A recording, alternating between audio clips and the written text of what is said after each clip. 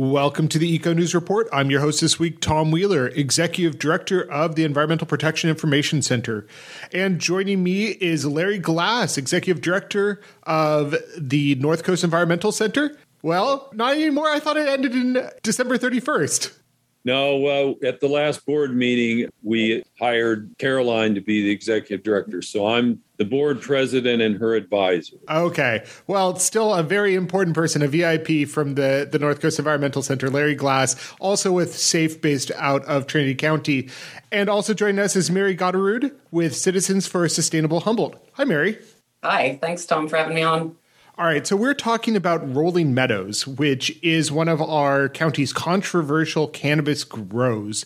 Let's try to first center people on where in the world we're talking about. Mary, you're a neighbor. You live in the community where this grow is operating. Where are we talking about here? Where in Humboldt County is Rolling Meadows? Well, McCann is a very small rural neighborhood, an unincorporated area that's about 7 miles east of 101, the South Fork Honeydew exit. And the access is dicey at best.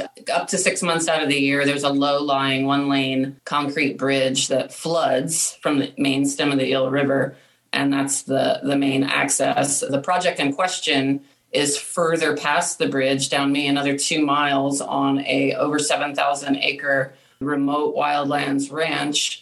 And the project spills across the landscape, proposed project, in 4 clusters of greenhouses for a total of 5.73 acres of mixed light cultivation in greenhouses that are between 17,000 and 20,000 square feet. And so it takes up quite a bit of the landscape or wood along the inner canyon, the main stem of the Eel River. So it's been a very controversial project from the get-go. It was a long time in being developed. The ISMND for the project was revised multiple times. It got continued when it was put before the Planning Commission a few times in 2020.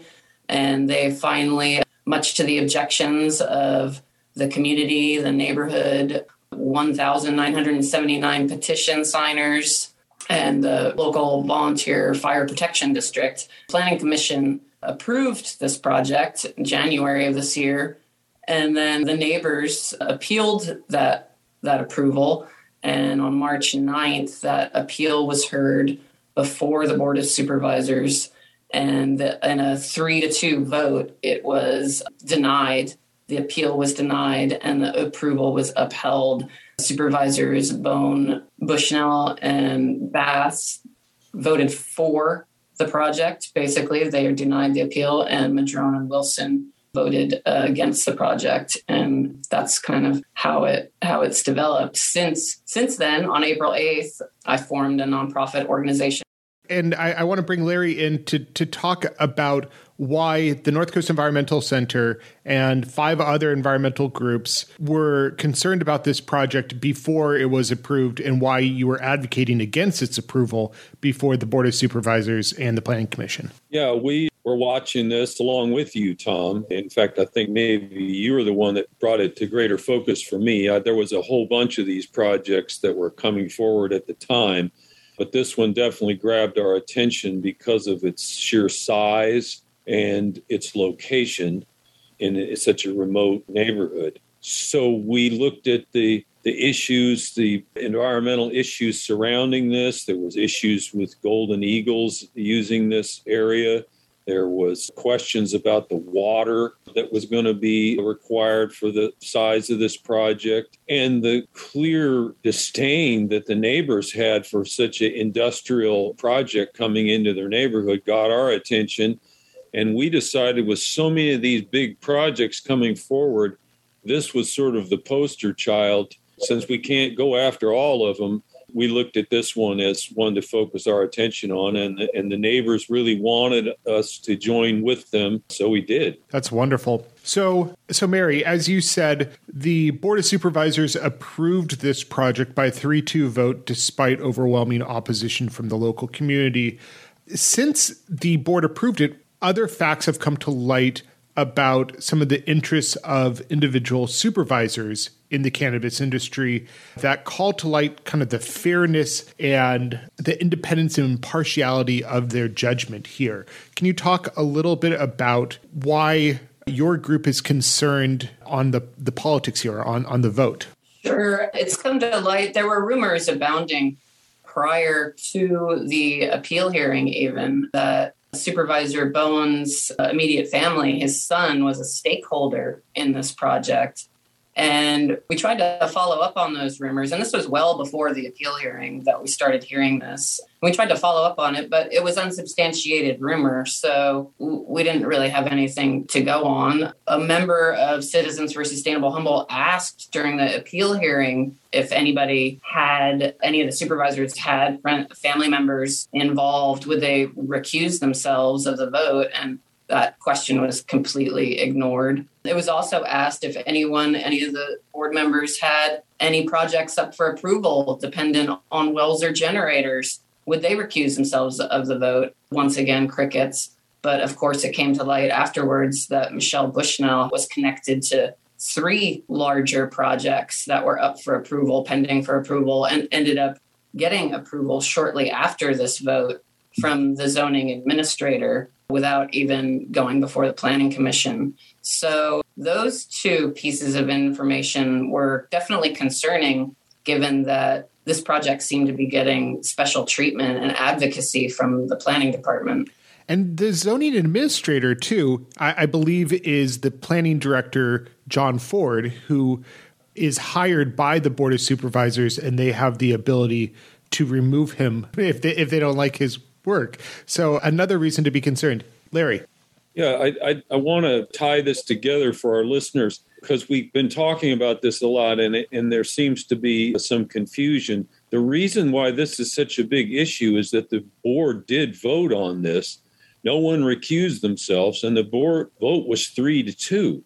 Had Rex recused himself, as I believe he should have appropriately done because of a direct financial interest in this through his son, that would have been a 2-2 vote. It wouldn't have passed, and the appeal would have been upheld. So it was a pivotal decision.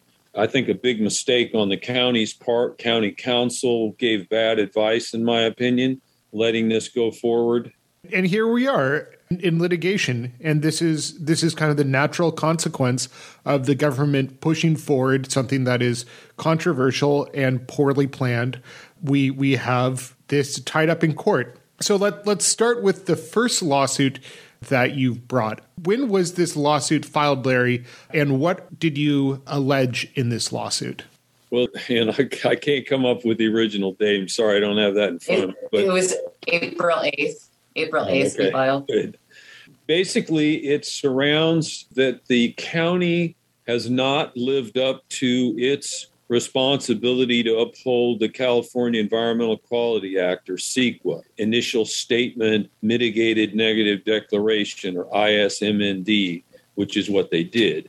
And we believe we made a very strong case to the court that a EIR was required with the first project, or that's what our first lawsuit contends. I will interject here as an environmental lawyer. There's a big difference between an EIR and an initial statement / mitigated negative declaration, ISMND, as we've said on this show.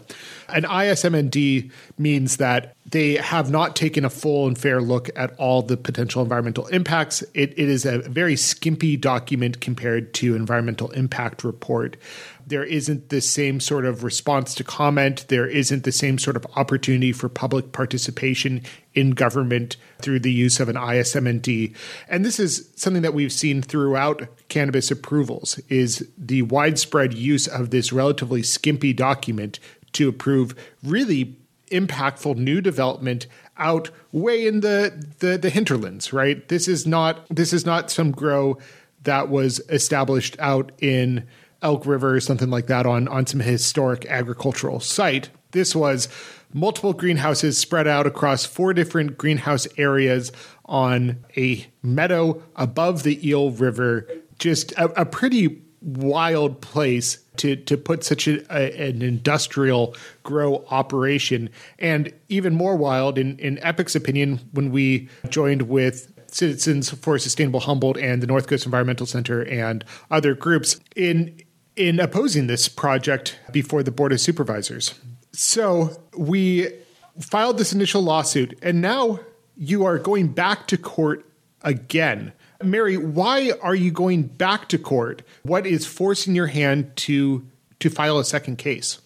Well, as things have developed, construction activities have ensued.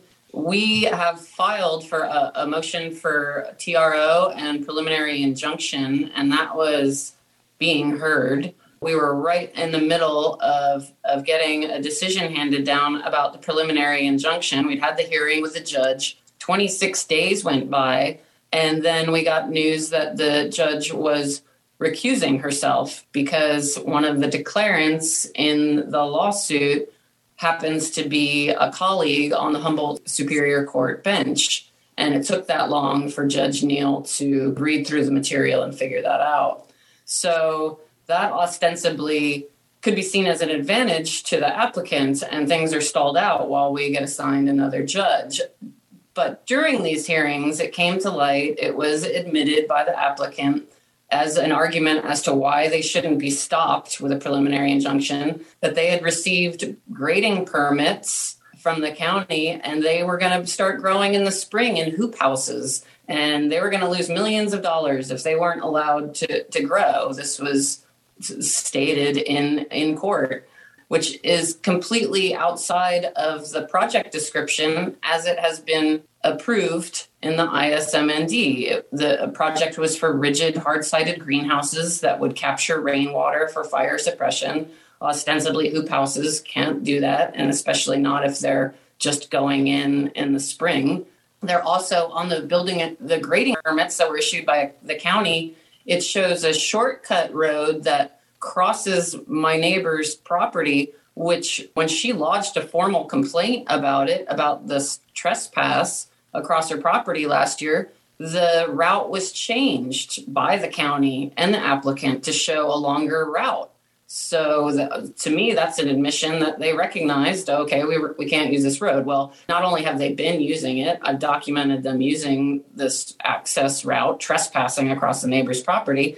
The county shows this route in the documents that were drawn up for the grading permit.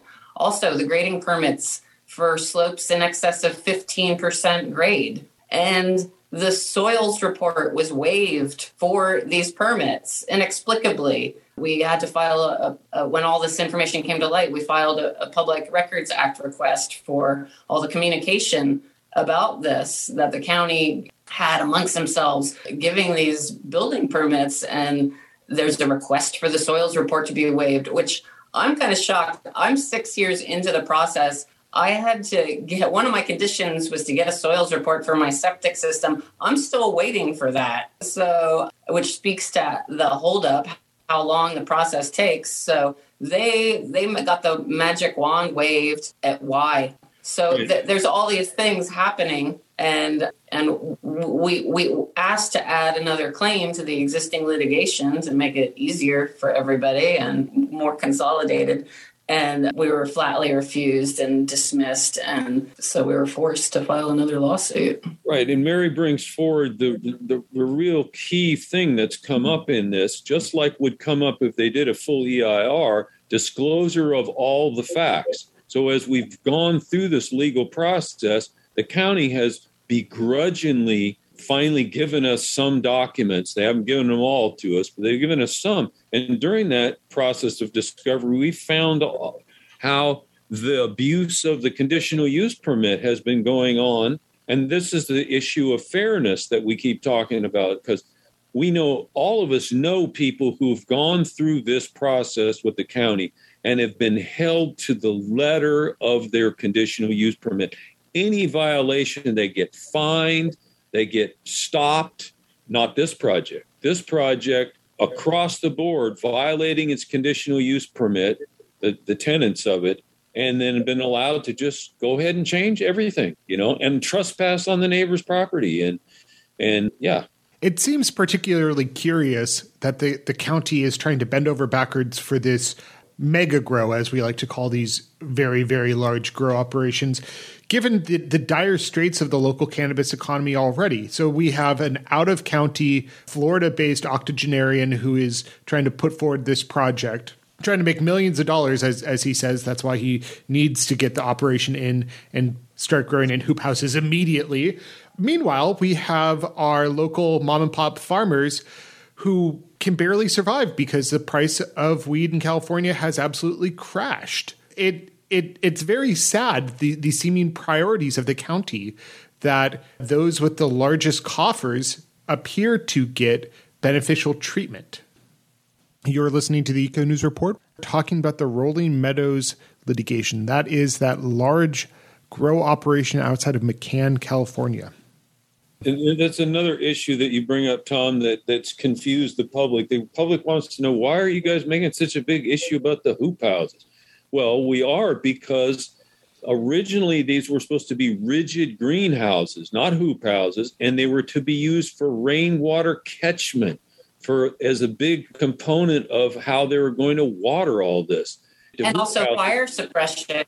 Right. We're very worried about fires starting, this much human activity in the wildlands. And if they are operating, they've never gotten a will serve letter from PG&E. It's very questionable whether or not they can get a PG&E drop. So any operations that occurred would very probably necessitate generator use far in excess of what the permits that were issued that stated it was for emergency uses only when the power went out. So now we're talking about a completely different project that is running off generators in the wildlands with very long response times, over 50 minutes from the local fire protection district. Very narrow, rough, rural road, too. Very difficult for fire vehicles to respond to a fire. And Larry, one thing that you said at the beginning of the call was the North Coast Environmental Center does a lot with its small staff. But there are just so many of these grows that are getting approved. So you need to be strategic in trying to figure out the most egregious grows, the ones that are kind of examples of bad practices that are occurring throughout the program. And let's just tick through the ways that Rolling Meadows represents all of those worst things. So we have likely hydrologic connection to the Eel River. Can one of you talk about that? Sure. They were approved with a project with 3 wells. They want to pull 4.6 million gallons out of them. That's their estimated usage for cultivation in these greenhouses in pots, even though they got the square footage because of the so-called prime ag, existence of prime ag soils.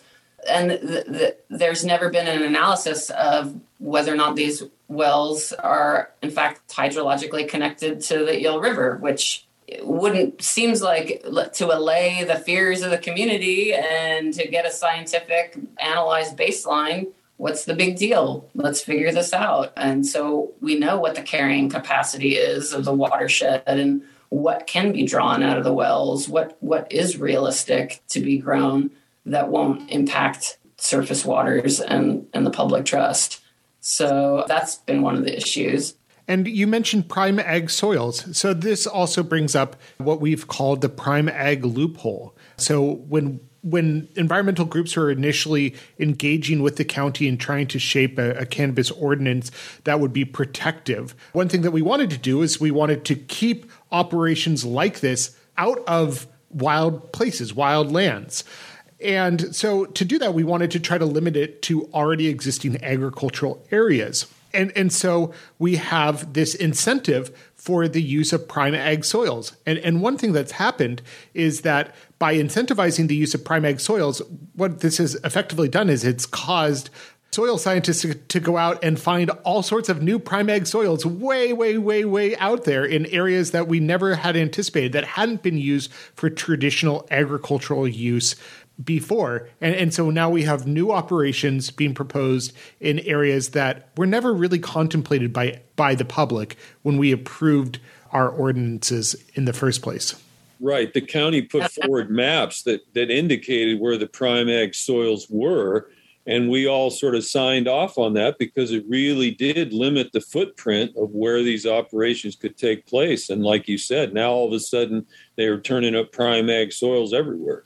And so the intent of the ordinance is completely subverted simultaneously. Now we have these huge, large industrial projects that are of a scale that's not sustainable or intended out in remote areas. Mary, I know that you are living with the effects of large-scale industrial grows already in your neighborhood in McCann. Can you tell us about kind of the other issues that you're experiencing with these mega grow operations in your neighborhood? Sure. Just recently, there was a pretty amazing example of what happens when you permit such large operations in an area where the infrastructure is not capable of sustaining the scale. There's another large farm here that was approved and started operating last year, Black Bear, on the side of the river in McCann. And when the neighbors were negotiating the terms, because it's a very large operation, they were concerned about some of the issues it presented, one of them being the access. The neighbors were assured in writing that should the bridge go out, in the unlikely event that the McCann Bridge floods, they would cease operations and remove all product from on site and not operate. Well, that unlikely event occurred twice already this fall.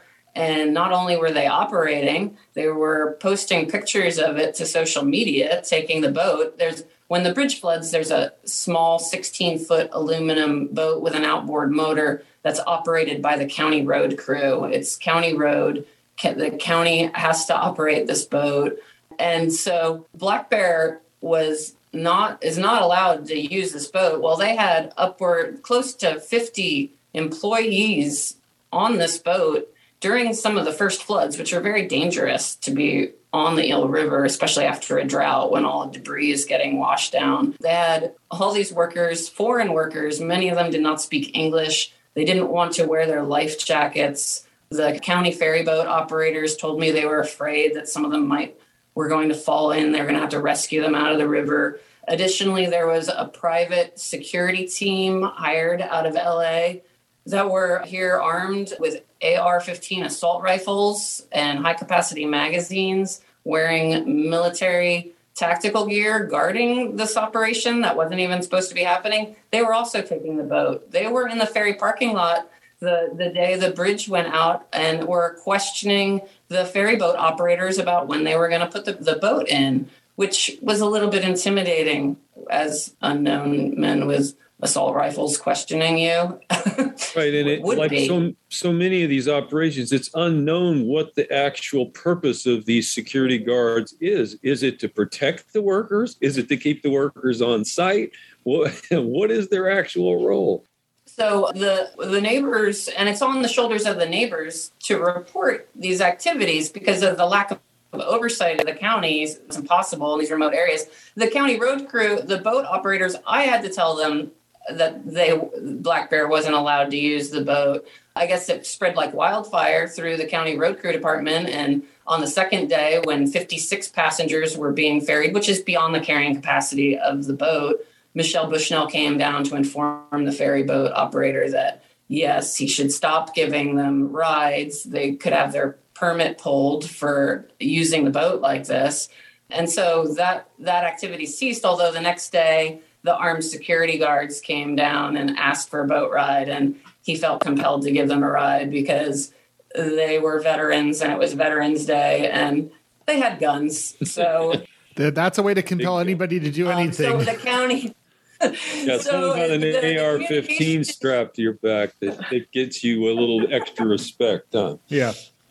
So this is a county-operated boat funded by Humboldt County taxpayer dollars. And what I found interesting, because, of course, we have had a lawyer communicate with the county about this activity outside of their project description, and a communication from the county to Black Bear was forwarded to us, informing them of an inspection within 48 hours and that they had to have all their product off-site. But they inexplicably suggested that they could use the Alder Point access, which is the only access out of McCann when the bridge is flooded, but it goes through Rolling Meadow Ranch property through locked gates and ostensibly via a hostile trespass route that's the subject of pending litigation. So I was dumbfounded that not only would they be allowed this, suggested it by the county. I was like, why? What's going on? Why the special treatment? Why even the suggestion that they could do this? So we now have the first lawsuit, and we now have a second lawsuit against the Rolling Meadows project. What are you hoping to achieve with these lawsuits? What are you asking the judge for immediately here, Larry? Well, obviously, we want the full EIR to be done. That's our number one. We want them to prepare and circulate a legally adequate EIR. So I want to make that clear too, because not some slipshod document that they call an EIR, but we want the full legal version of it. And we want an order vacating all post-approval project changes. So all of these things they've let them get away with, we want all of that stuff stopped, and we want that undone, at least until it gets heard before the judge. I wish you the best of luck there. Enforcing our environmental laws is so important. So I really appreciate Citizens for Sustainable Humboldt and the North Coast Environmental Center and Redwood Region Audubon Society, who is another one of your co-plaintiffs. I know litigation is expensive, and you are trying to force the government to follow the law. How can people help your cause? How can people help the litigation here? They can donate money to the Citizens for Sustainable Humboldt to help them pay the costs of this. You can send that money to the NEC and we'll forward it to them, or you can send it directly to them. All right. And if people are interested in staying up to date with what goes on in this case, what is the best way to do that? The Eco News publication and the website, the Environmental Center's website. yournec.org.